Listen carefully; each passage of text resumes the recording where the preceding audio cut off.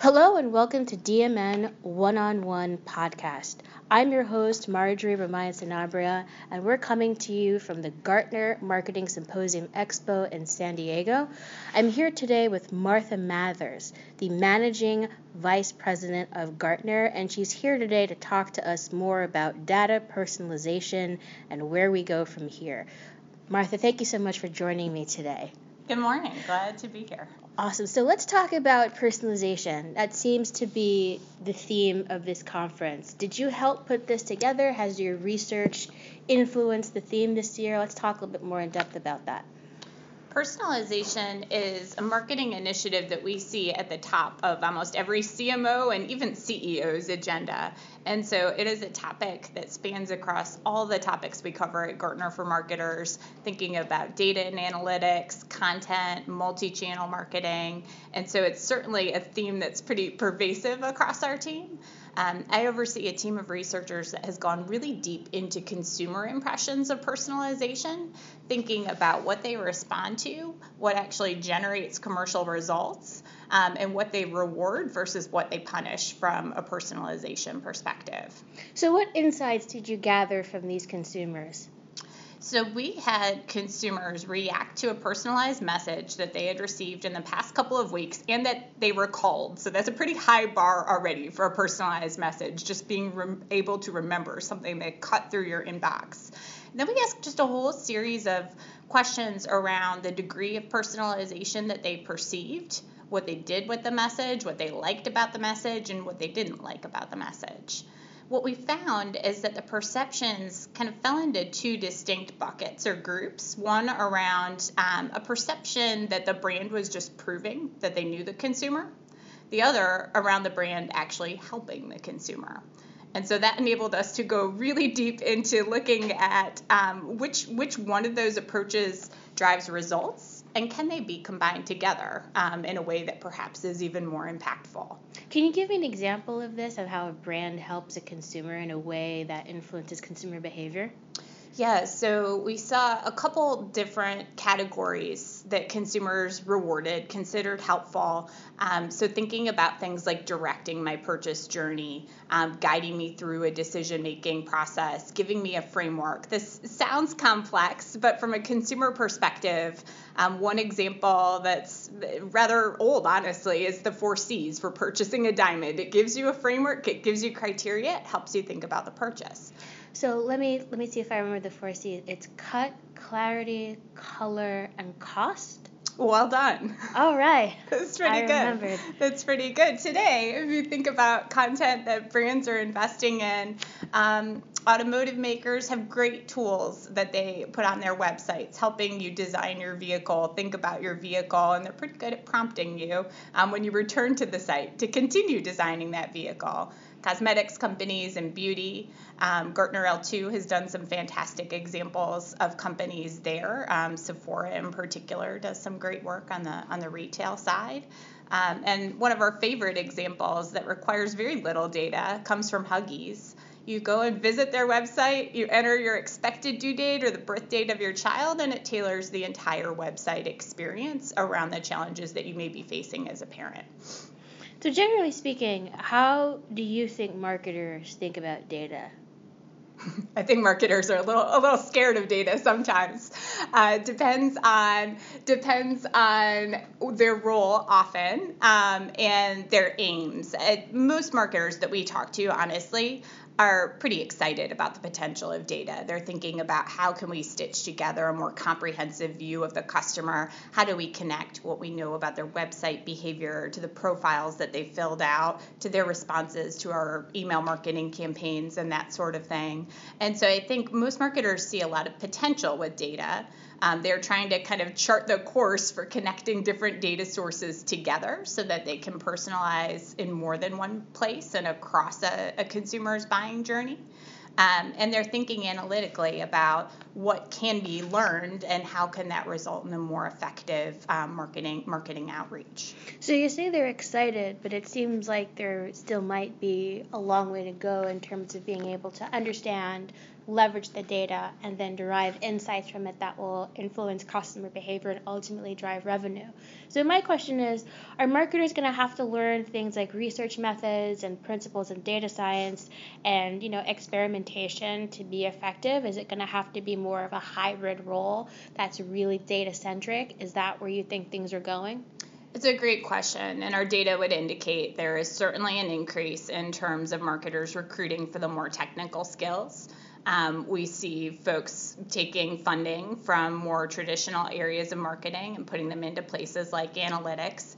But at the same time, we have brand new survey data back that shows that skills like strategy creation and vision development are still prioritized as well. So what I see and what I hear is that, yes, there are technical skills that are critical. And that your typical marketer does need to be savvy enough that they can ask good questions, that they can understand the data and what they might be able to do with it.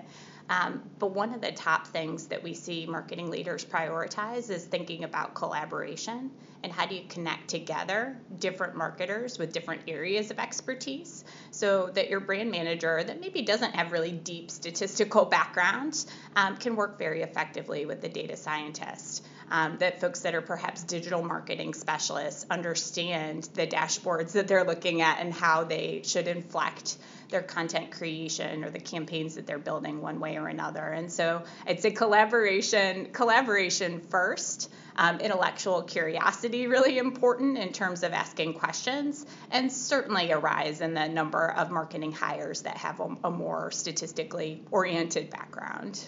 So let's move away from quantitative to qualitative. So yesterday at the keynote, it seemed as though the core message was that consumers are anxious, they want to be helped, they want to have time saved for them, they want to be guided through the buyer journey.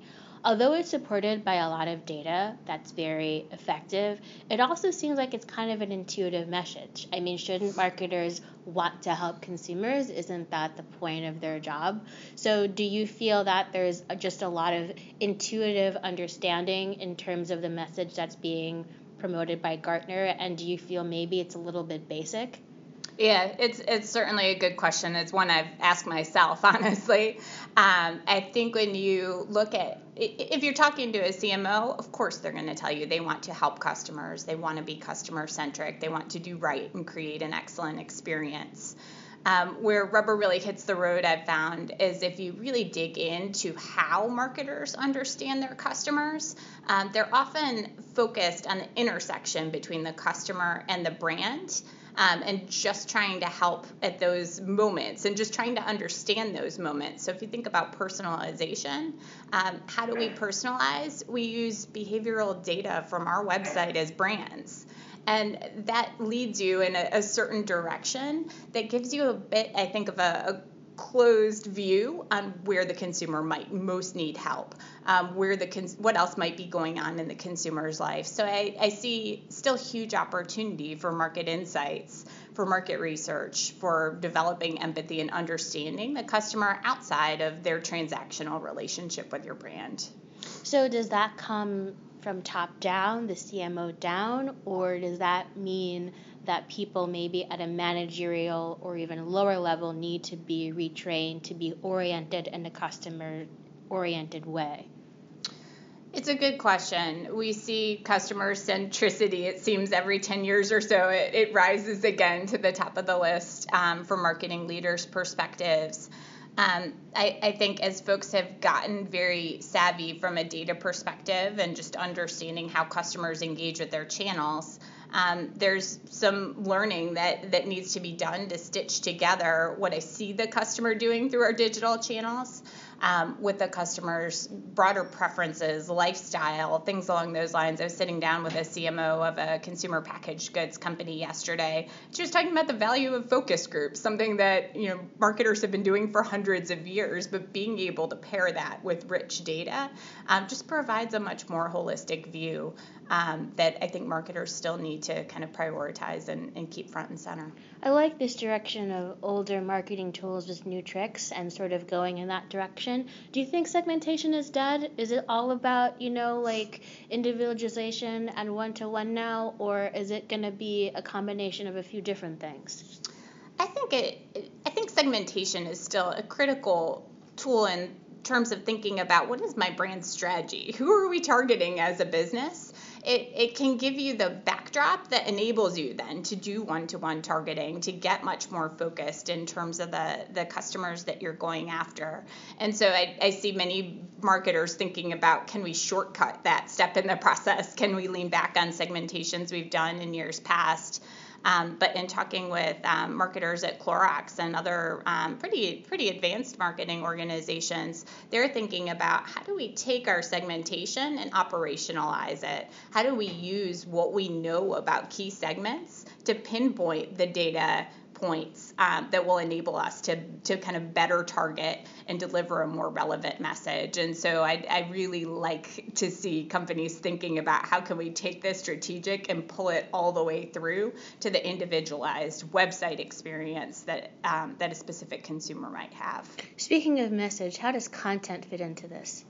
The content, I think, is a huge component. Over the past 10 years, we've seen people build the muscle, starting to build bigger stores of content, thinking about marrying that up with traditional creative and advertising campaigns and that sort of thing. The challenge that I now hear is, how do we get enough content? How do we build enough to be able to personalize effectively to consumers? And so it is a challenge. You need content that consumers perceive as helping them, helping guide their decision making, helping reinforce that they've made the right choice.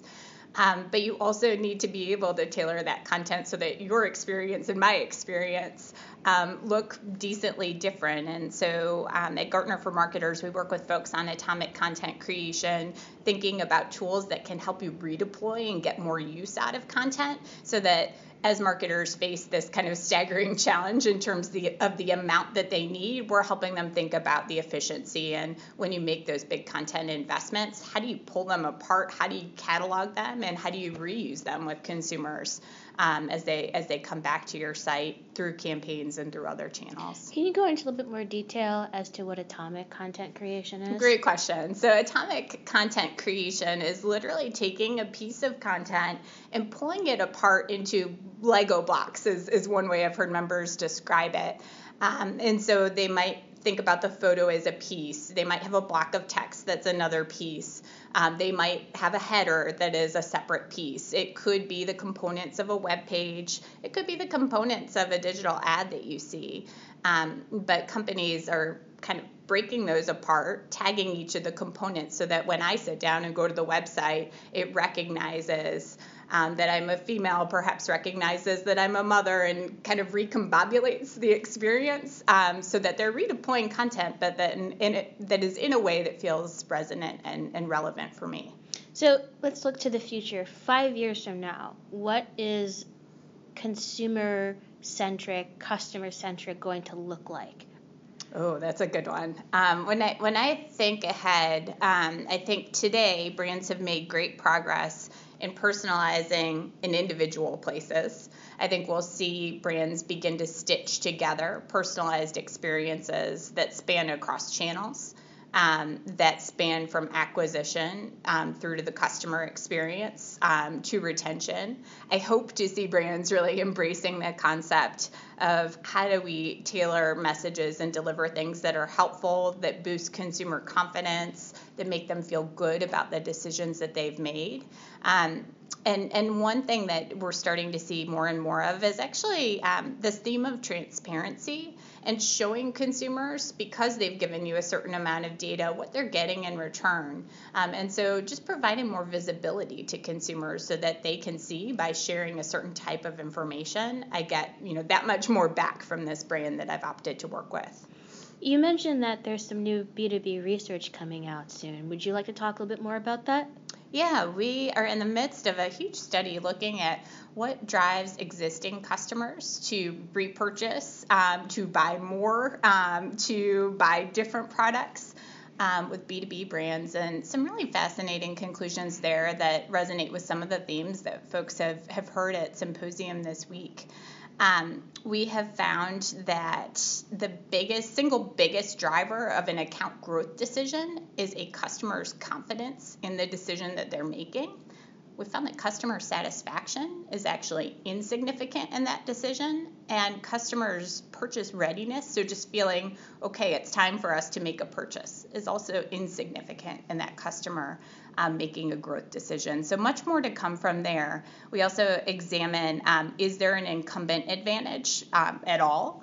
We found that customers consider incumbents very early on, but as they progress on their buying journey, that advantage disappears. And so very interesting set of conclusions that we're starting to put together and are looking forward to sharing later on this summer. Well, thank you so much, Martha, for being here with me today. That was Martha Mathers, Managing Vice President of Gartner. I'm your host, Marjorie Remind Sanabria. Thanks so much for listening to One on One. Until next time.